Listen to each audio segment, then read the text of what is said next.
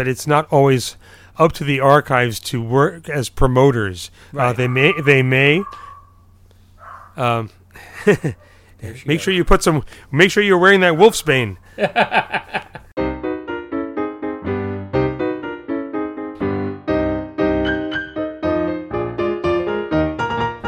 Greetings across whatever you listen to podcasts on. This is the Silent Film Music Podcast with Ben Modell. It's the podcast that takes you inside the mind of someone as they prepare for, perform, and reflect upon performances of live musical accompaniments to silent films. I'm your host, Ben Modell, and this is our 53rd episode. Lucky 53. Yeah, we're recording at the very beginning of November, although if you were outside, you would not believe that. I'm here, as always, joined virtually by co-host and co-producer Kerr Lockhart. How are you doing, Kerr? Hi, Ben. Sipping a margarita out here on the beach. Oh, yeah, right. Yeah, I'm on a lanai right now myself. If I may use that word on television. I'm very pleased with the last two episodes. I think that a lot of people will get a lot out of the Bill Perry interviews, and even if people haven't found it yet, it's there as a resource for anybody who's interested in William Perry and his music. And I think boy, the response has been great too. Yeah, and I think that you and I have researched that at some point, Google or Bing or whatever searches are going to start turning up results on podcasts, and so it's just something that I thought was an important resource for fans and scholars, and also I wanted to honor his work. I think his place and his music's place in the renaissance that silent film had in the last century can't be overemphasized enough. I, at one time, compared one of the scores to a Max Steiner score, and I really felt like that. I think it was a Zorro score. That he's got these very well-shaped, fully developed themes that manage to play out and yet support the film. Yeah. Oh, absolutely. And he's really using the piano like it's an orchestra. I think people don't realize how important not only the series that Paul Killiam did, but the fact that the scores took the film seriously for the first time. And what was interesting, like what Bill said about Paul Killiam, there was this moment where he went from making fun of these movies to putting them up on a pedestal for the rest of us. I certainly hope anyone listening, if you haven't bought any or all of William Perry's music CDs, do go to his website, so you're going to get it from him, and he gets more royalties that way. Or feel free to go to Naxos or Amazon. But if you've heard those scores and would love to hear them again, definitely buy as many of his CDs as you can. It's just wonderful, and just to know his musical background was fascinating. And he had an Ozone orchestra in the 50s. Mm-hmm. Amazing, yeah. So I'm really glad we were able to do that and share that with everybody. Now, as far as your own playing, either at the time you were starting out back at NYU or now talking to him in the interview, how do you think it's touched you and what you do? Well, at the beginning, I just had that sound in the back of my head, trying to make music that took the film seriously, and which was something that was also reinforced by what I learned from Lee Irwin. But I think that in speaking with Bill and recording the podcast and then listening to the edits before we posted them, and then maybe listening to them again, it really made me feel like I need to take my own playing up a notch again. Every once in a while, I'll have some kind of encounter like that makes me think, you should really try a little harder, Ben. And actually, the score I just recorded for Sky High, the 1922 Tom Mix film, which I'll be releasing on Blu-ray at sometime in 2023. I chose to do it on piano, and I was thinking of those Silent Years scores, and I think my playing is a little bit, just a hair better than usual. And I did really make a point, and this is something I think about a lot, is how often do you play a character's theme or the main theme for the film? Because if you play it too often, then it becomes recognizable music and it pulls you out of the experience. And I tend to err on the other side. where I will use a main theme 3 times, maybe 4, like the love theme, because there are 3 moments when it fits. I remember speaking with somebody during a Q&A, and they asked me, do you use leitmotifs or themes? And I said, I sure did. I just used it.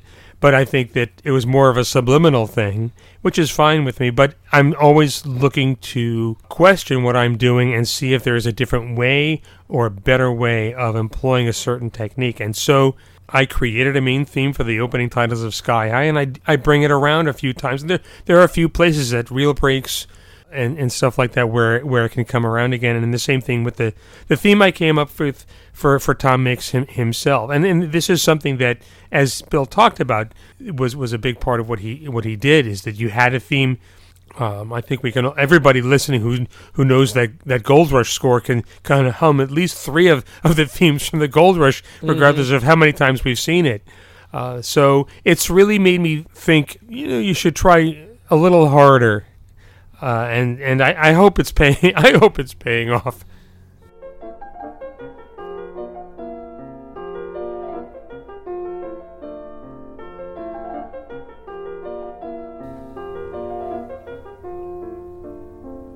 Ben, every week we do, or most weeks we try and plug subscriptions to your email, which is news of all things Ben Modell.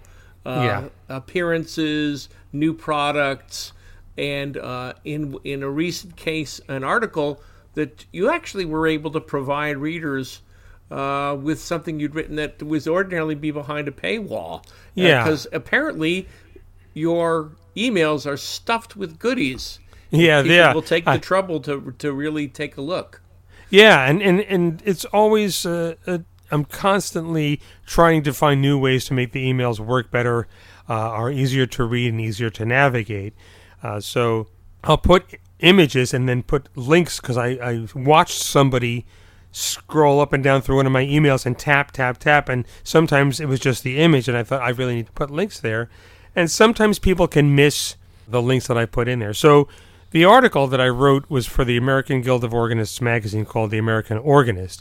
And that came about because Jim Rhodes, who a bunch of decades ago founded the Kansas Silent Film Festival, who is also an organ enthusiast, recommended me to the editor of the magazine to write an article. He himself was going to write an article about someone who plays organ at horse races, which... I hope the horses appreciate that. Well, I hope so. I mean, I figure hockey. I know there's a bunch of people I know who play in hockey matches or ball games, like Dave Callendine out in Detroit. But I never thought of playing at a horse race. But I guess you could do that. Anyway, so Jim wrote. You have to play that Strauss polka, Bonfry, the horse race music.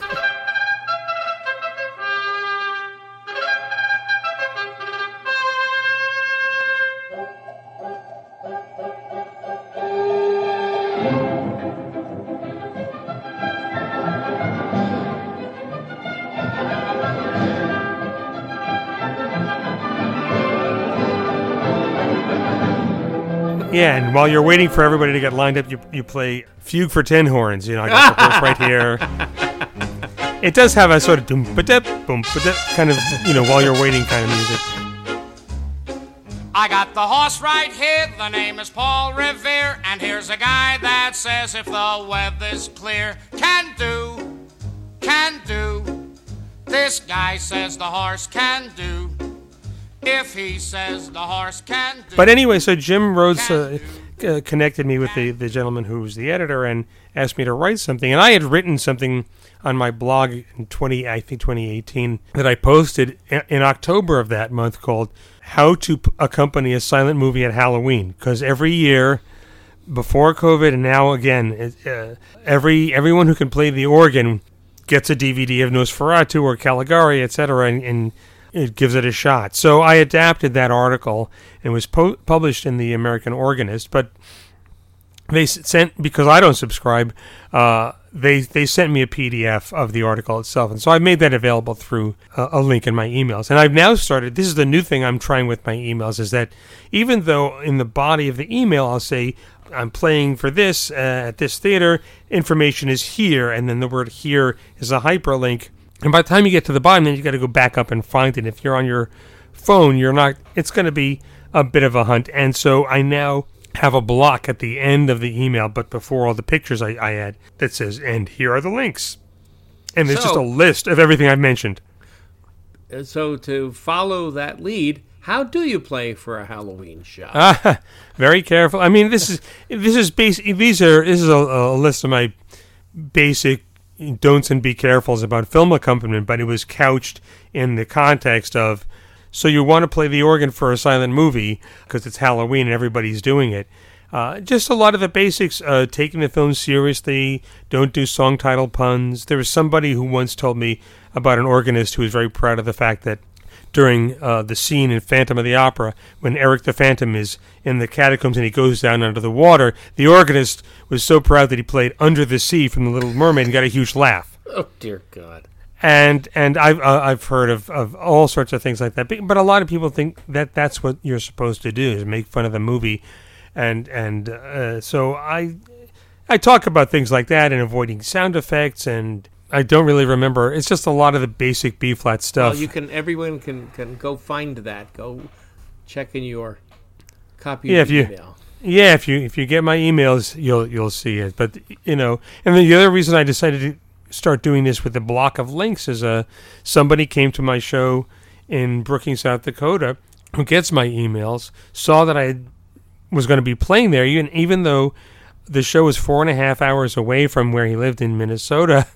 This guy, Tracy Toltzman, who is the head of the Blockheads tent of the Sons of the Desert, he and his wife, Mary, made a road trip of it, but he told me, he couldn't find the link, and so he Googled it up and found the information. I figured, I need to make sure it's easier for people to find this. I'm not faulting him, because clearly this is something I didn't format well. So a big part of marketing and promotion is understanding, having an empathic understanding of what people who read what you're putting out there are experiencing, and making it more easy and effective for them to buy things or whatever. And I guess I thought I was being so clever by making sure I had lots of links throughout the body, but it's easy to lose sight of them and to have them repeated, sort of like the end of every Universal Silent, where it says, a good cast is worth repeating. And so, the film is over, the audience is applauding, now we have to wait another 18 seconds while we look at the cast list again. That's something I had to, deal with when I played for any Universal Silent, but also when I played for Frankenstein, because it was at the end of Frankenstein as well. Before we get to that, just to stick with the traditional silent film accompanist October, and if you're not playing in October, you're not a silent film accompanist. You're usually pretty busy, and even if you aren't, that's just the one silent film you do every year, especially this year. I'm going to give you the kind of question that you always hate to answer, and I'm waiting to see how you avoid it this time. Okay. So the choice is, so the programmer said to you, it's going to be either Caligari, Nosferatu, or Phantom of the Opera. Which one and why? Just for you, ignoring the audience and the programming, just for what Ben would like to play. Oh, I really never think that way. And that is a question people. Oh, yeah. Along with, do you have a favorite film? There's always the question, do you have a favorite film to play for? And for me, it's always about the audience. What have you already shown them? Do they have any exposure to silent film? So if it's a brand new audience, Nosferatu or Phantom, if they've seen something, then Caligari, because that's a pretty weird movie. Yeah, it's a lot to take in. I love teaching that film and showing it to my students and talking about the crazy sets and makeup and everything. But that's not ideal for a first-timer audience. And when I played the first time I played in Brookings, South Dakota last year, that's what they wanted to show, and it was the first time they were doing this. And they figured, we'll do it on Halloween. Everybody knows Phantom of the Opera. They know the story. They know about the chandelier and the mask and all that stuff. And so we'll run that. And this year, because it was the centennial of Nosferatu, like you need another reason to show that picture at Halloween. There were, a lot of shows of Nosferatu, but I did a show of Nosferatu at the Jacob Burns Film Center out in Pleasantville, and they have not shown much silent film over the last several years and are just starting to get back into it. So that show, we had a pretty full house, and I brought my digital theater organ out, and it was pretty scary stuff. It was a lot of fun. But that, it's really, for me, it's all about the audience, and so the flip side of that is at the Cinema Arts Center, where I've been playing there every month since 2006. We've built up an audience, as has the Cinema Arts Center, because they've been around for 45 years. They know, the people who come know that if we're showing something in the silent film series, or something has been programmed by Dylan or any of the other people, Dylan Skolnick, that it's going to be something worth watching. So I played for a film called The Bat, directed by Roland West, and most people know of The Bat Whispers, but this was the silent film that he made that was a remake of. And we had a pretty good turnout for that. We got the 35 millimeter print from UCLA Film and Television Archive. But again, that was the thing where I figured I don't have to show Nosferatu. They had already run Nosferatu earlier in the month with the Invincible Czars doing their score, so that's fine. That's a fun event. But so for an audience like, well, you've seen all this stuff already. Here's something that you really should know about, but it's just not part of the canon just yet. I've seen you make some other recommendations for October. Was it the Cat and the Canary? Yeah, Cat and the Canary is great, and it's just that it doesn't have a famous monster to sell it. The title of the film sounds like a Tweety cartoon. Yeah, and that's that genre of the scary house genre. Yeah, and it's a film that set the tone and production design for Universal Horror. They followed it, and The Cat and the Canary was followed up the following, I think, year with a film called The Last Warning, which is basically the same film with a lot of the same cast, but it's in a theater. And that's, I've gathered you here to read the will, and we'll find out who's going to inherit the money, and then bodies start disappearing. But the title isn't much of a draw. And The Bat absolutely is. It's also a bunch of people gathered in a spooky old house, and the production design is by William Cameron Menzies, so it's just amazing to look at. And there are elements of it or from The Bat Whispers that inspired Bob Kane in developing and creating the Batman character from the comic books. So you say the bat, and you put a couple of stills of the silhouette of a bat that looks like it's the bat signal. It's an easy sell, even if you haven't been to a silent film before. Yeah, it would be nice to see some of the archives making some curated lists of what's available on 35 or on DCPs. That would be some alternates for the Halloween season. Yeah, well, that'll be a blog post I can put up next year in March or April, so that programmers can start use that as a resource. It would be great for archives. Take care of the films. They make sure they get shipped out and inspected and preserved and all that kind of stuff. But it's not always up to the archives to work as promoters. Right. They may, but that is a good idea. And so I'll back time 5 or 6 months before Halloween next year, and I'll put up a blog post with a list of the usual suspects, and as a follow-up to my other blog post, just to let people know what's out there and where to get it. And the Bat, unfortunately, right now is only available in 35 millimeter, but there are plenty of art houses that can do 35, and perhaps at some point UCLA will make a scan of their preservation material, and it'll become more available.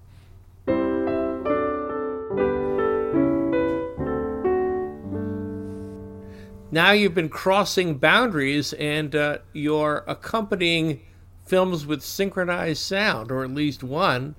Yeah.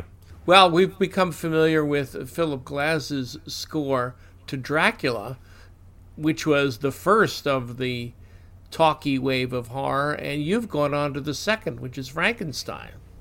Yeah, and I had done the score for Dracula, I think 3 different times just before COVID. Because that film has no musical underscore, and the filmmaking of Dracula, a lot of the techniques are not that strong. There are pauses you can drive a truck through, and a lot of the performances, not just Lugosi's, they're a little bit either creaky or everyone is still figuring out how to make a sound film and how much is dialogue and how much do you watch people go up a flight of stairs with nothing else happening. And you really ache for underscore in a film like Dracula. Because it went so well, I thought I'd try the same thing with Frankenstein, which has no musical underscore. It only has music at the very beginning and in the closing titles. Music which there's no screen credit for, and I have to imagine that those music cues are mood cues or photoplay cues. I just haven't figured out what they are just yet. But there's no musical underscore, and what's interesting about Frankenstein is that the first half of it doesn't need that much. And also James Whale's direction, and perhaps also whoever was cutting the picture, it's a lot stronger. The visual storytelling is a lot stronger. It moves ahead, but there are definitely places here and there where you just need a little hint of something here and there. And then in the second half, once it's maybe the last third of the film really needs more. But there are little things where, a scene ends and then we fade out in silence. We hold in black for a second, then we fade up again in silence, and we wait maybe 5 or 6 seconds before anybody says anything. And so you expect a musical transition the way you might have heard in a radio play, in old-time radio. So, well, and also to remember the structure of those first-generation sound horror films, it's a half an hour before you're seeing anything really weird, scary, monstrous. It's all building atmosphere and suspense. Then you've got a half an hour of, all right, we admit there is a monster in this movie, and then it's only the last, and these films are rarely even 90 minutes, they're more like 80. So you have 20 minutes of actual violent mayhem. Yeah, and Frankenstein, I think, is 71 minutes. So what I did is I watched the film a couple times and took a lot of detailed notes on where I thought musical underscore would go. I would hear it in my head or feel my instinct to lean into the keyboard and say, oh, this needs something. And then I would also make note of 2 or 3 things that happen just before that cue should start. So for a transition, I would put 2 lines of dialogue and then say, go from this mood to that mood. And then when you see the Frankenstein, not the creature is the creature, Frankenstein is the guy. When you see him take that second puff of the cigarette, drop out. So I could be ready for things. But there were a couple of things that happened during the show and during rehearsal that I was not expecting to happen. The film opens with a prologue. And if you watch the Blu-ray, it doesn't open with the Universal logo. It just starts cold.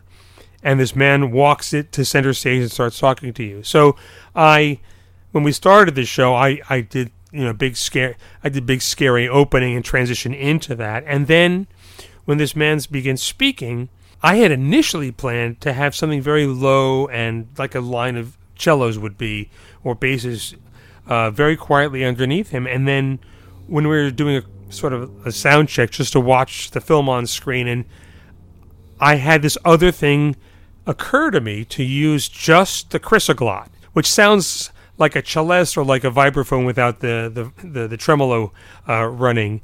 And that's what I wound up using in this show. And here's a little bit of that. Frankenstein, a man of science who sought to create a man after his own image without reckoning upon God. It is one of the strangest tales ever told. It deals with the 2 great mysteries of creation, life and death. I think it will thrill you. It may shock you. It might even horrify you. So if any of you feel that you do not care to subject your nerves to such a strain, now is your chance to, we've warned you. And I find it interesting that the harmonic idiom you use would be a bit modern in 1931. It probably is, but that's what came out of my hands during rehearsal. No, I think it makes it very effective. I think it does. It's just going from to G minor to E flat minor, and then back and forth. And I do wonder about whether I would do the same thing the next time I play for it. But that's what I try. I mean, I told the... I think it sets up, this is a fairy tale, but a scary fairy tale.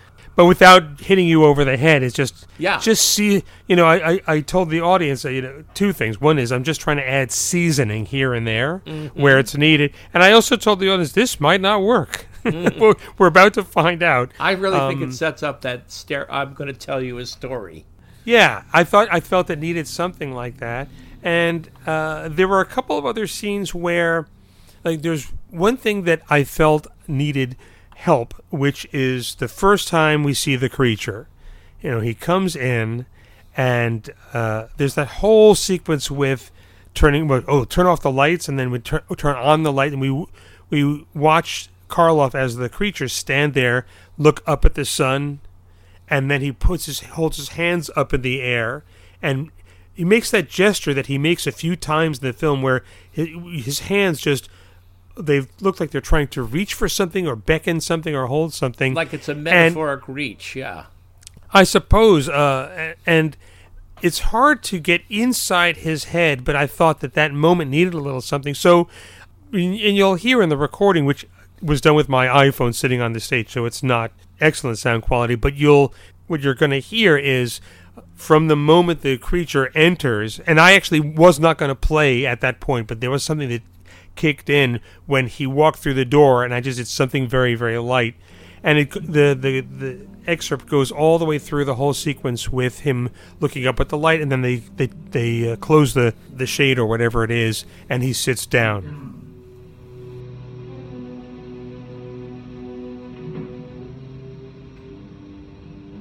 See, it understands. Watch.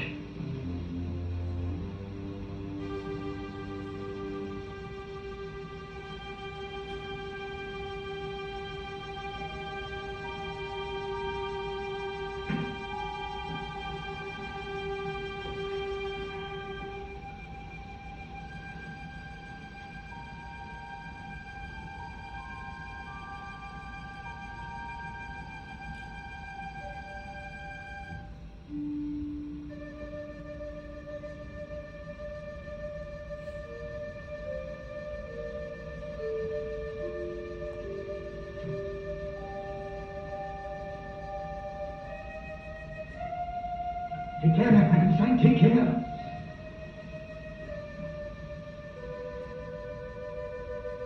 Shut off the light.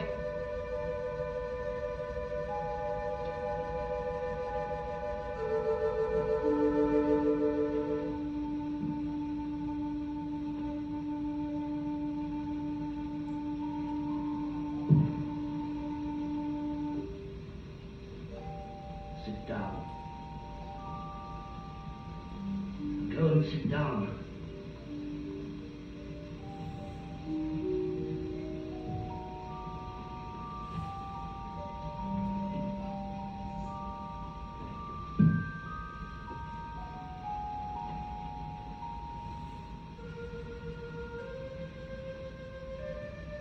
It understands this time. It's wonderful. Frankenstein, Frankenstein, where is it? Where is it? What?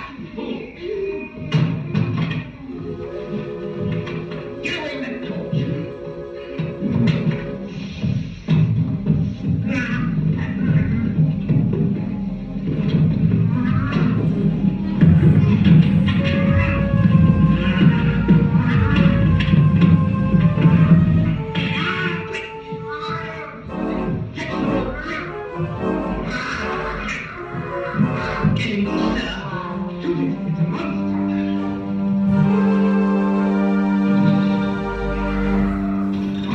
As always, I love these recordings where you can hear the audience. It adds so much. You have 3 layers going now. You've got the music, you've got the sounds of the film, and you've got the audience. And it's really rich. This is some of the most fun samples that I think I've heard since I've been working with you on the show. Oh, thanks. Yeah, they're fun. I'm trying to give you a sense of what it was like to be at the show, but also some examples of what I was trying to do, so you don't think that I'm doing a wall-to-wall score. So there's one. Here's a clip of just a transition. It's a couple of lines of dialogue which I had written down. And the scene ends, and we fade out and fade into something else. It's just to take people musically and emotionally from one place to the next. I made him with these hands, and with these hands I will destroy him. I must find him. I'll go with you. No, you stay here and look after Elizabeth. I leave her in your care, whatever happens. You understand? In your care.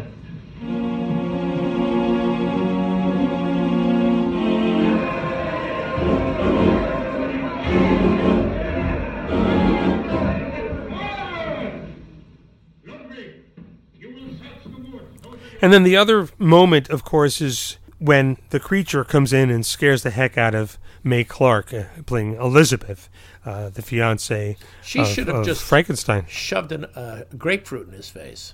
Right. I was trying to think, why do I know that name? Oh, right. Public Enemy. I would have taught that monster. Yeah. Yeah. It's interesting. Everybody is has their own performance style in this film, as was the case with Dracula. And she's actually one of the more as close to natural as you can get in 1931, as opposed to Colin Clive has his style. The guy who plays Elizabeth's father seems to be doing whatever the heck he wants. He'll walk into a shot and say, "Oh, what's this here? Are you trying to burn the place down? Give me a chair. Is that a chair?" And it's like said nobody could control it. Anyway, the moment when the creature enters the room, that for some reason Frankenstein has locked her in this room for no reason in a close-up. The audience laughed. There's nothing you can do about it. But we hold on a wide shot, and it's one of those things that would totally work in a silent film where we have this big wide shot of the bedroom. There's Elizabeth in the foreground, and in the window we see the creature. Comes in, climbs through the window, and slowly approaches her. We cut to a medium shot and then back, and then he follows her over to the door. Now, in a silent film, we'll buy the fact that she doesn't hear anything, but come on.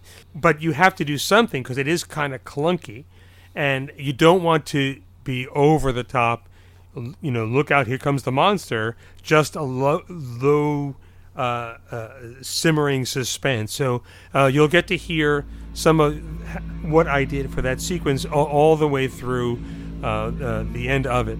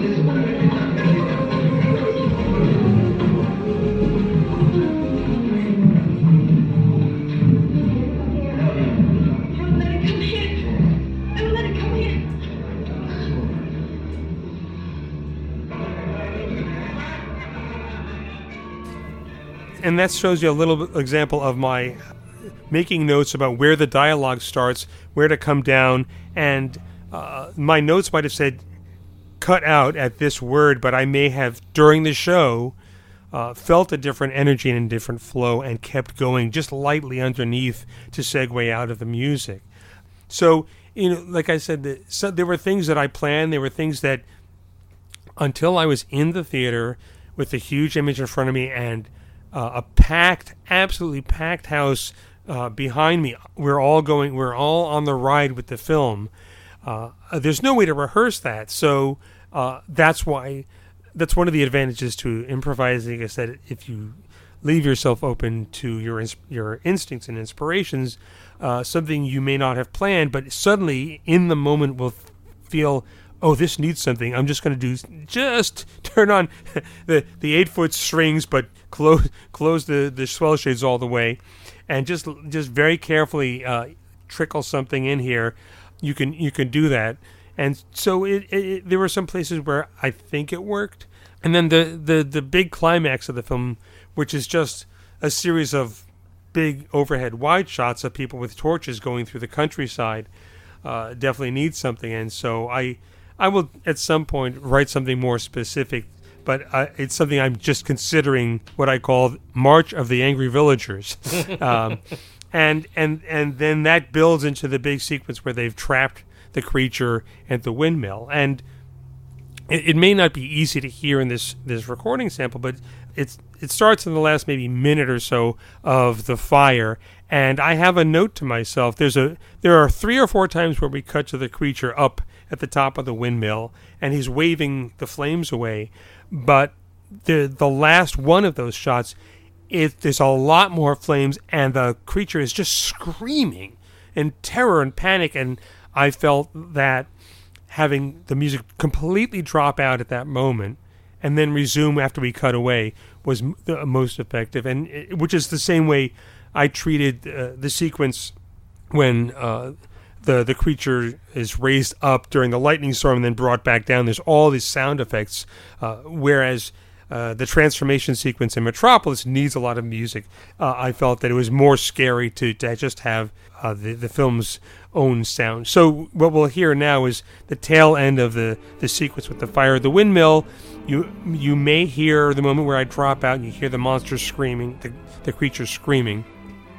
The music resumes and then it dies down and segues into the next sequence.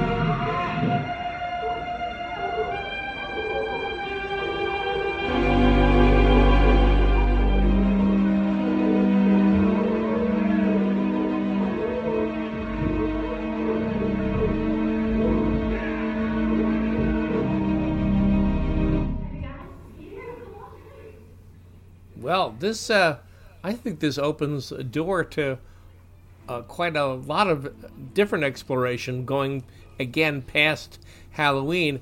I'm thinking off the top of my head of classic sound films pre-King Kong that have got space open. You know, All Quiet on the Western Front jumped out of my head. Oh, yeah. I mean, the thing is that at RKO, there's a point in the early 30s when David O. Selznick becomes the general manager or some position like that, and he feels it's important to have music and hires Max Steiner.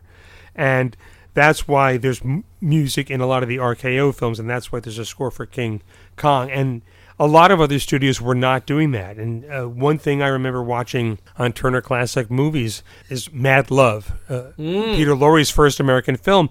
And for goodness sake, it's about a concert pianist. And there's no music in the entire film, and it's 1936. And it just really cries out in a number of places for music. For anyone who's really interested in this subject, there's a great book called After the Silence, Silents, by Michael Slowick, who's a fellow professor at Wesleyan. And it's all about what happened to film music between 1926 and 1934. Why it dropped out, why it didn't drop out, the myths that we know, the different ways that people tried to make it work.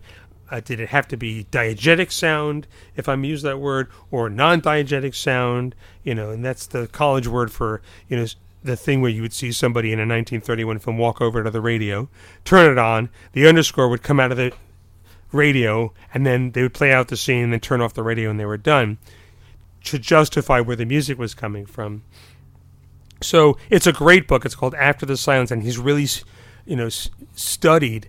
I think he watched and studied 250 films from that time period, and it lays it all out for you. Well, it seems like a fertile area for potential programming. And definitely. We'll have to put Mad Love on your Halloween list.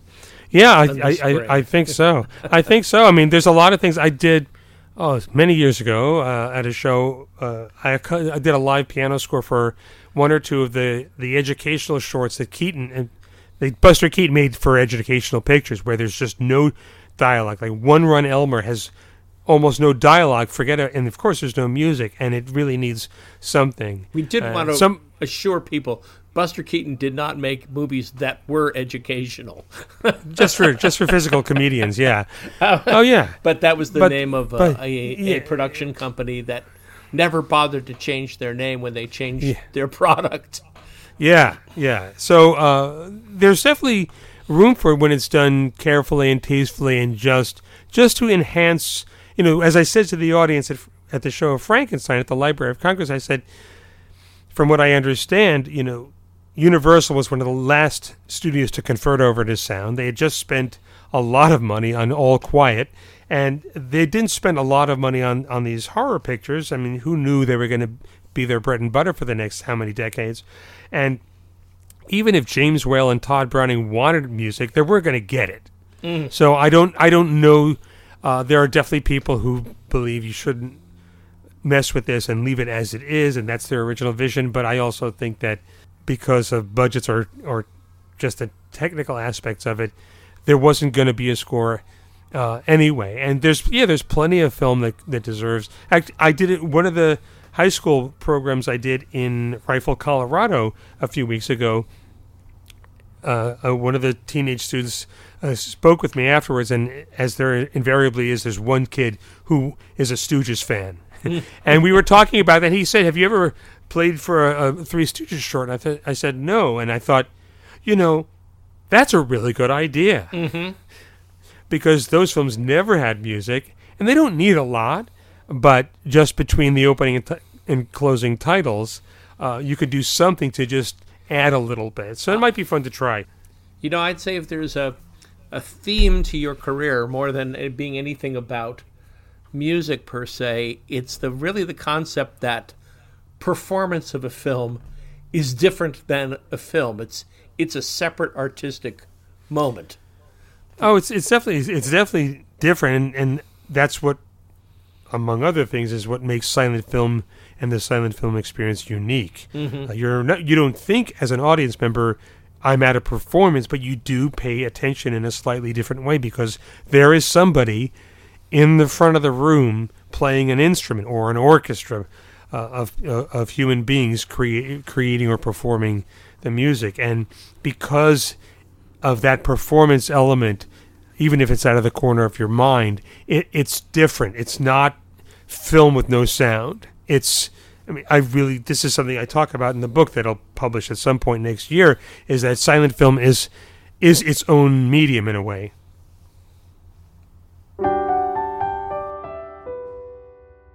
So here's a reminder to go over to silentfilmmusic.com, sign up for Ben's email, and to check out his schedule of appearances coming up, where he's playing for many films, including Harold Lloyd in The Freshman. So speaking of The Freshman, we've got a piece of your recent performance. Yes, this is recorded live in performance at the Oscar Larson Performing Arts Center at South Dakota State University in Brookings, South Dakota. This is the second time I've played there, and one of the fun things that I've found out about Oscar Larson is that Oscar and his wife met when they were both in a silent film orchestra in Minneapolis somewhere, or Minnesota. There is a very nice pipe organ in one of the concert halls there in Founders Hall, which I was using to accompany The Freshman with Harold Lloyd. I'll pronounce it wrong. It's Reuter or Reuter, R-E-U-T-E-R, pipe organ. I have heard that organists refer to these as roto-rooters, but I don't know why. It's a really nice instrument. And so what we'll hear is a recording from it's the tail end of the party sequence, segueing into the moment where the mean guy from school says, "You know what? We were just kidding you," and blah, blah, blah, and then Harold breaks down. And so you'll get a real range of the kind of sounds you can get out of this really wonderful pipe organ at Founders Hall at the Oscar Larson Performing Arts Center at South Dakota State University. Here's a few minutes from my score for The Freshman.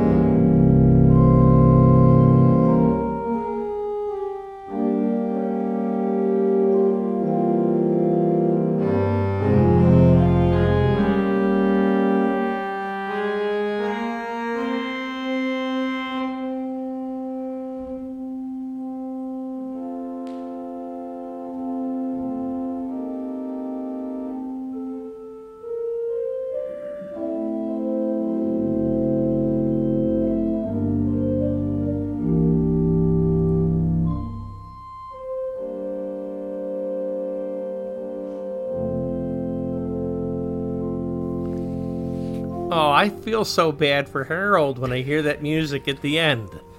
Yeah, and there were things that I noticed, because I did the score twice, and the first time I played for it, it's been a while since I played for it, but I was very much aware of the moments where Lloyd has a natural, honest acting moment when he realizes, oh, it's actually this, or, oh, this isn't going to happen.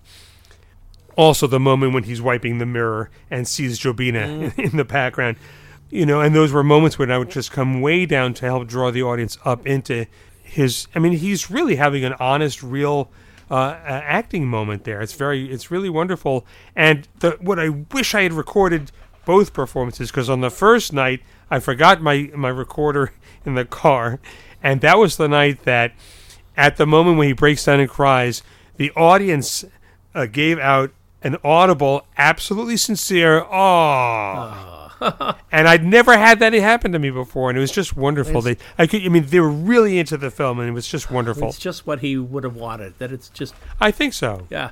Lloyd was following on what Chaplin had figured out as far as balancing moments of seriousness and pathos with all the crazy slapstick.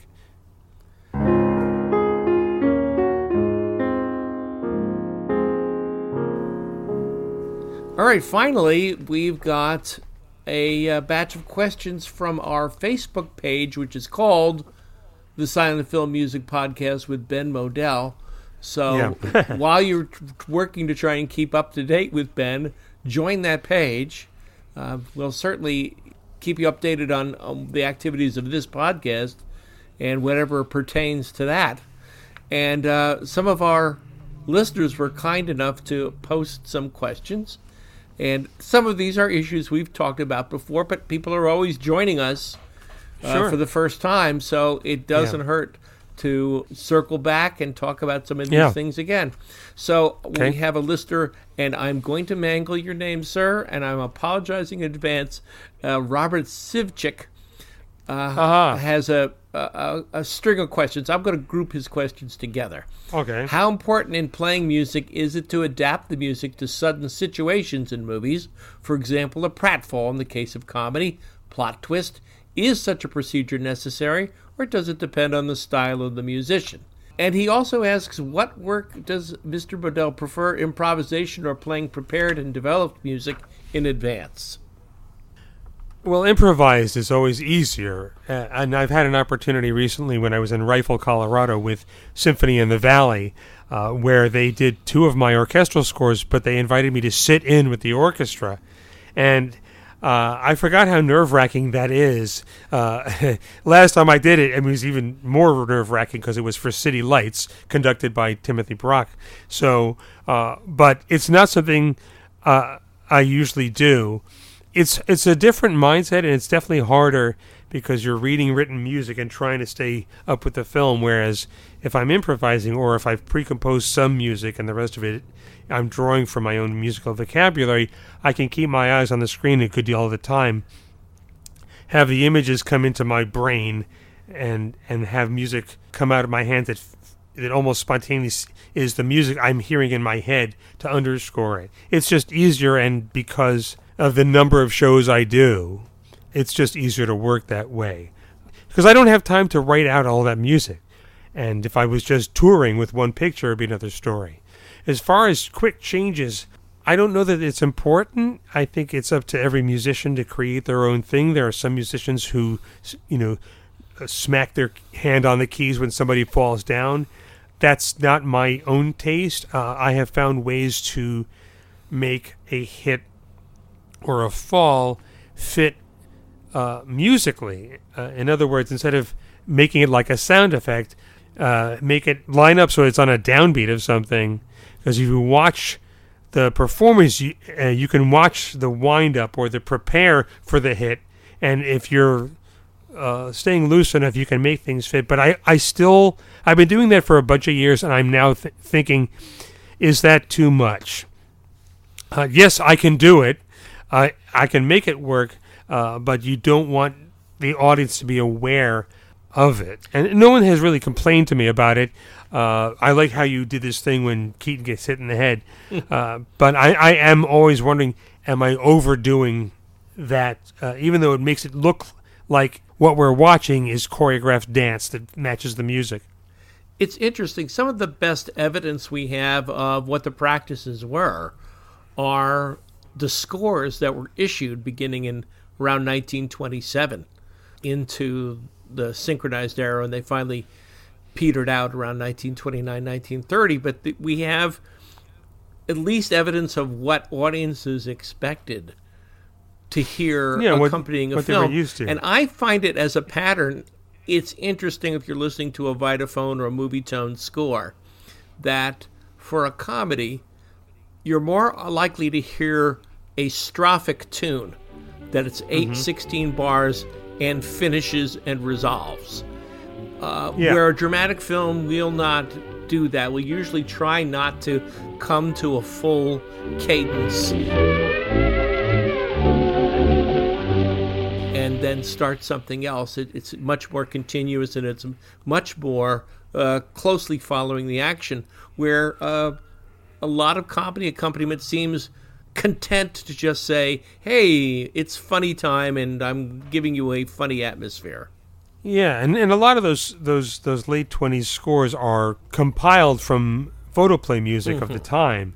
The difference, I think, is, and this is one of the many things that makes Chaplin's score for City Lights remarkable, is that there is a lot of stopping and starting to go with his action. So one of the things I found fascinating, and I probably already talked about this, but the sequence where Chaplin, at the beginning of the film, is looking in a shop window, and there's two different objects, and he'll step back, and the little elevator behind him comes up, and he goes back and forth.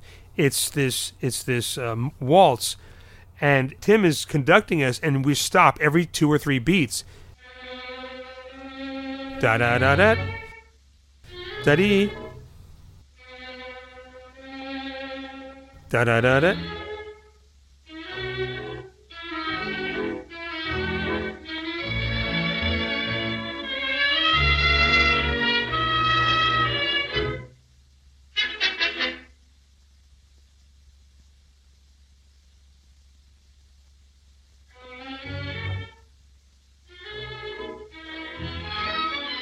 And so at that point, Chaplin, I guess because Alfred Newman or the two of them knew that, well, since we can totally control the music, we can do this. And that's something that you hear in Chaplin's score for Modern Times, where there are little things that'll stop and start every bar or two, as opposed to being music beds.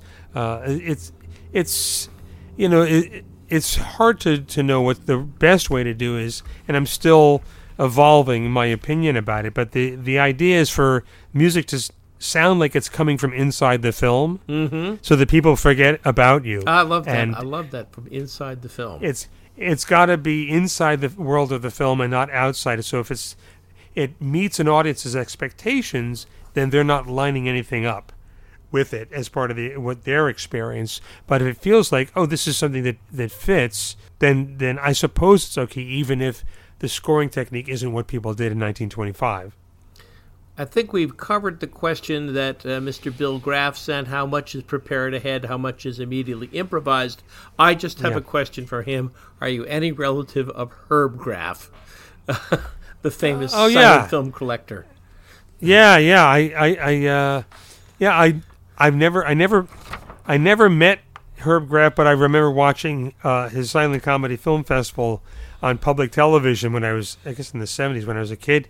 I think it was a mix of films that came from his and Bill Everson's collection. I think it was him and Bill Everson and Walter Kerr who put those together. I met one of his other sons at a show I did a long time ago, but yeah, I don't know. So if you are, let us know. We'd love to talk. Yeah. And our last question from Agnes McFadden: how do you prepare to do a score when it is a film of which you are unfamiliar, haven't seen, and there's no screener offered?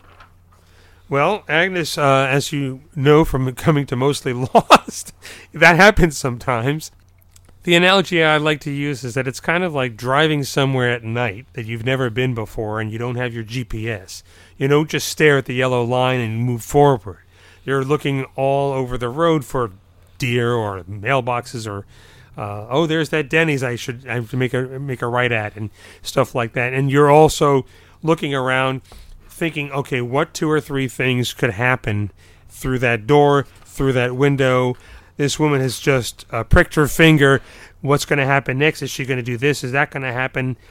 So you're in multiple realities. You're thinking, well, what's come already? What's happening right now? What several things could happen next? And to stay loose musically, in the sense that playing something that, if you're really not sure where this is going, that will still work because the audience is lining the music up. So you don't have to be super specific. It's again one of these things where how much is on the screen and how much does the audience need help. So it's and sometimes you get surprised by things.